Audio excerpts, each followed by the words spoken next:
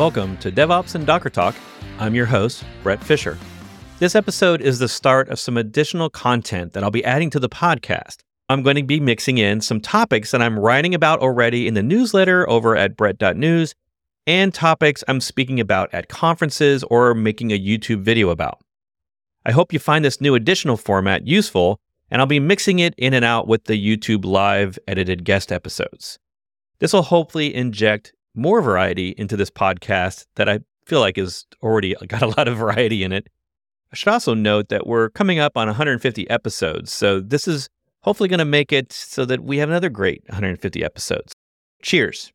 Today, I'm talking about features and product announcements from DockerCon 2023, which was just a few weeks back.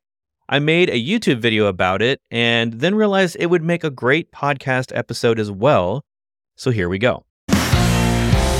There were some big things announced. Docker Scout went general availability. We have Docker AI, which includes multiple different tools and ways you might interact with it. I think it's just their general label for anything that has Gen AI in it. Next Gen Docker Build, or Hydro Build, as they called it, and I like to call it. Docker Debug CLI, Web GPU on Mac was another one. And that isn't the only reason to go to a DockerCon, is to get all these product announcements, but it's mostly about the people. And that's why I love to go. I haven't been in 4 years since the last in real life DockerCon in 2019. It's a much smaller event. It was like 400 instead of 6,000 like we're used to. So it was like a reboot of DockerCon. I could honestly make another 20-minute video talking about all the friends I got to see that I hadn't seen in years, all the new captains and all the new Docker employees that I got to meet and learn from these wonderful people at the event. And then, of course, the fans that I got to take selfies with all week long. And that was a lot of fun. That's actually my favorite part of DockerCon. But this video is about the announcements. First up is the Docker Scout suite of security tools. And it's a lot. It's been around in early beta and public beta for, I'd say, at least a year. A couple of acquisitions from Docker helped to bring a lot of the people and expertise and tooling here. They've relabeled everything as Docker Scout. So what is it? Now that it's generally available, what we know that it is today is tools inside of Docker Desktop on your local machine, including a CVE scanner, which you might compare to open source ones like Gripe or Trivy. You might compare to other commercial ones like Sneak. I really like Scout in this first release. It is easy to use. It's the Docker space Scout command line, and there's a bunch of different options there. It has colors in the CLI. It also has options and features in the Docker Desktop dashboard GUI, so you can use either one if you're a command line person or a GUI person. It integrates with Docker Hub, as well as the new build kit attestations if you're into all that security supply chain stuff. It ties all this together and presents a really easy interface to hide the magic of doing several things. One is discovering the vulnerabilities, CVEs, in your images. Two, making recommendations based on that information and based on the provenance information that comes out of BuildKit. You get Docker Scout for 3 Docker Hub repositories for free. The next real thing there is scout.docker.com. So if you have a Docker Hub account, you will start to see Scout stuff showing up around vulnerabilities in Docker Hub. But whenever you go to scout.docker.com, it shows a lot of data and organization-wide statistics around the vulnerabilities in your images that are maybe out of date in terms of your base images. Maybe you should update Node images or your Python image to the latest version. And all of this stuff comes together to help you with advice around how to reduce the CVE count. In a lot of ways, it's really just recommending new base images. Besides just pointing out all the CVE counts, it's recommending new base images that have a different set of CVEs, so it can maybe compare and contrast a little bit for you. The third part of this, so again, we have the local tooling on Docker Desktop, we have the hub tooling or the scout.docker.com, and the third piece is a GitHub action or basically a suite of integrations, not just GitHub, but a whole bunch of integrations that are going to plug into Scout. The first one out of the gate that I have tried is Docker's GitHub action for Scout. And the one thing this does that I really like, and it's pretty unique, is it will look at your PR, give you the CVE count of a build of the image in your PR in some code in a GitHub repo, and then has some intelligence to figure out what you're merging, which branch you're merging into, and which image that might be, and the difference in the CVE count between your current pull request and the branch you're about to merge into. To me, that's a big game changer because that helps developers at the time of pull request figure out if their pull request, when accepted, will increase or reduce the security of the image and the code that's in it. Next up is Next-Gen Docker Build, or what was codenamed Hydro Build. It is cloud builders because builds locally are maybe slow on an older machine, and you may not have all the architectures you need. One of the growing needs is for multi-architecture builds because maybe in production you're on Intel or AMD 64, but you have a lot of Mac developers and they're on ARM 64. So you're going to end up likely building images with multi-platform. If you've ever tried to do that with the built-in emulation, or even like I do on GitHub Actions with QEMU emulation, that can be really slow, an order of magnitude slower. I don't know how they're going to price this. I don't know if this is going to be part of your Docker subscription or something in addition, but it basically allows you with a couple of clicks or a couple of commands on your local machine in Docker Desktop to transparently run a Docker build command that will push all of your local source code to their build farm. This is seamless. You use the same Docker commands, you change out the builder destination from local to cloud. What's new is Docker Desktop now allows us to have a GUI to manage our builders, and there's a new option to add a cloud builder. This isn't fully released yet, but they do have a way for you to sign up on their website for a preview release. So I'm excited about that one. I should be able to decide that I want to build locally or remotely, and the remote being way faster in most cases. That's a cool feature. Next up is the Docker Debug CLI. That was demoed on stage at one of the keynotes, and we've got the Docker exec. We all know Docker exec. That's one of the first commands we all learn when we learn Docker. This is an option to replace that, where you would use, right now, at least in its preview form, it's a separate CLI, but I assume that it's going to be built into Docker. So maybe Docker space debug would be the command. We don't know yet. That is going to jump you into the container. It's like side loading or adjacent. It's probably sharing namespaces and PIDs and stuff in the background so that it feels like you're in that native process, but it allows you to use the Nix package manager to install utilities you need without them affecting the current container that's running. I think it might even have options for doing this when the container's not running. Honestly, this feature seems really cool, but we've all built our own workflows around Docker exec. And when you're running locally and you need to debug something locally, you tend to either have a special build of your app with all of the local developer tools that you need, or you just are used to jumping in with Docker Compose exec or just a regular Docker exec, and you know how to get things in there.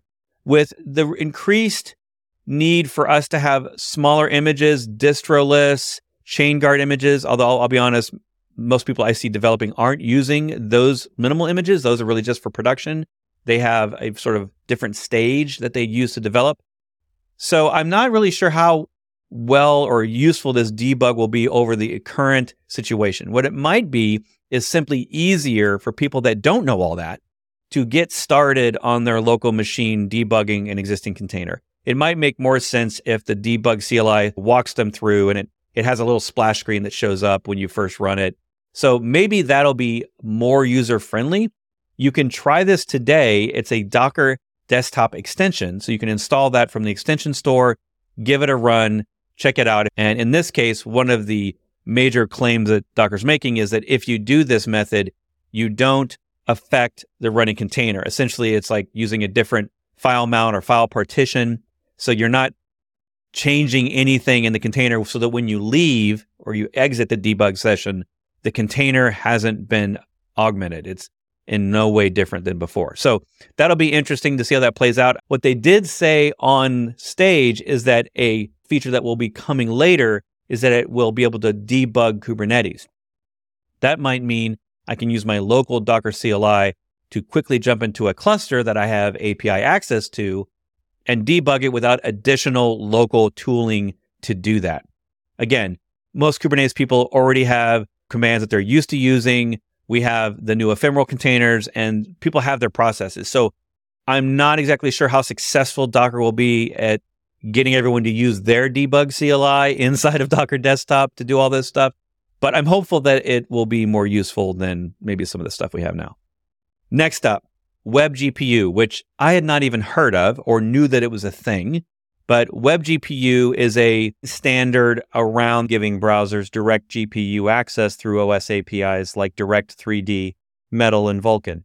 All we know is that Docker is set up for WebGPU and that we can take advantage of GPUs regardless of our operating system or GPU hardware, assuming they had compatible drivers.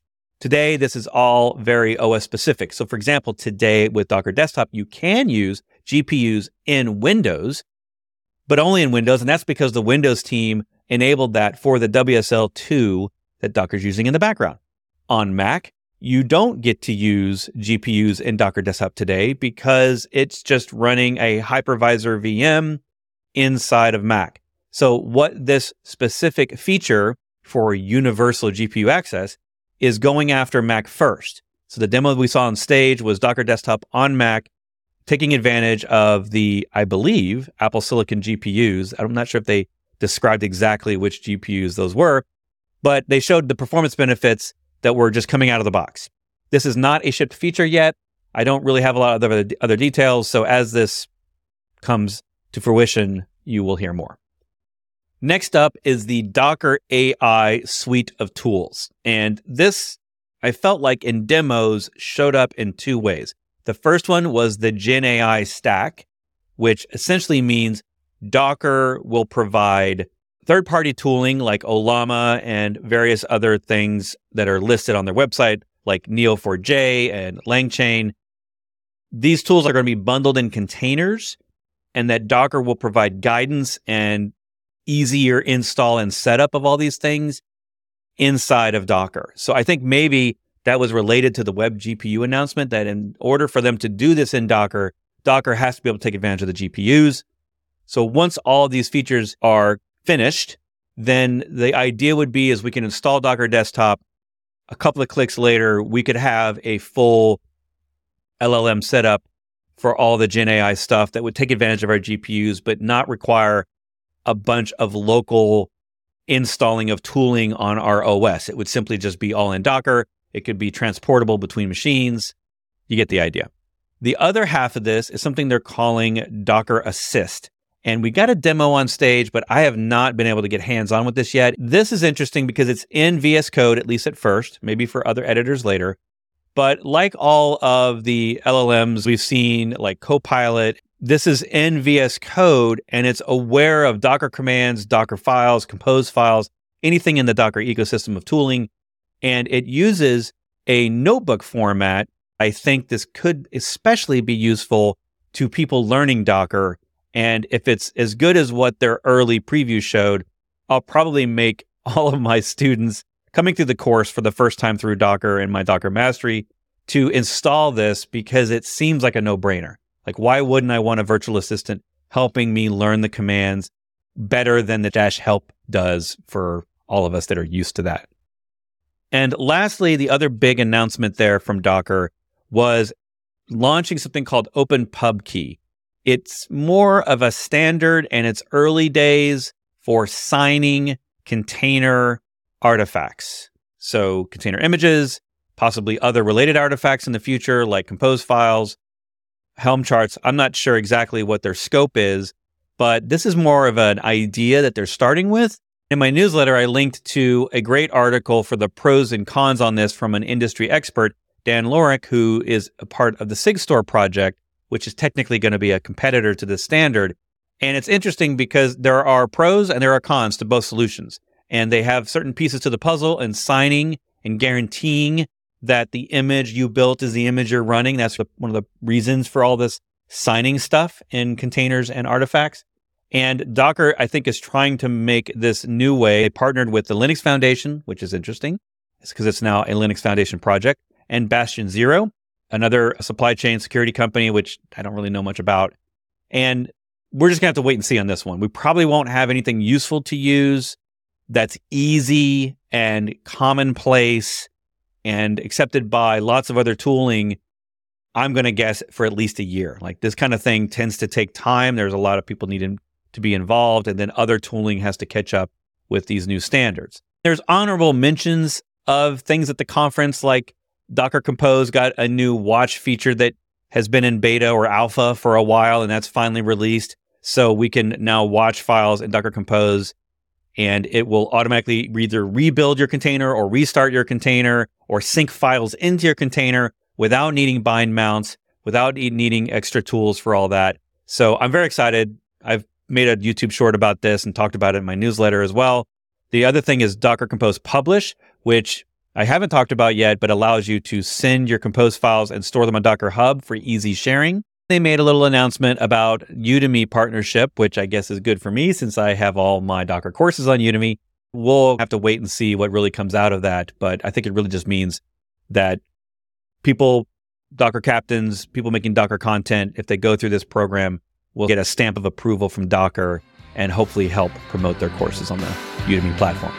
So there was a lot more that happened at DockerCon, but those are the big announcements. I'll see you in the next one.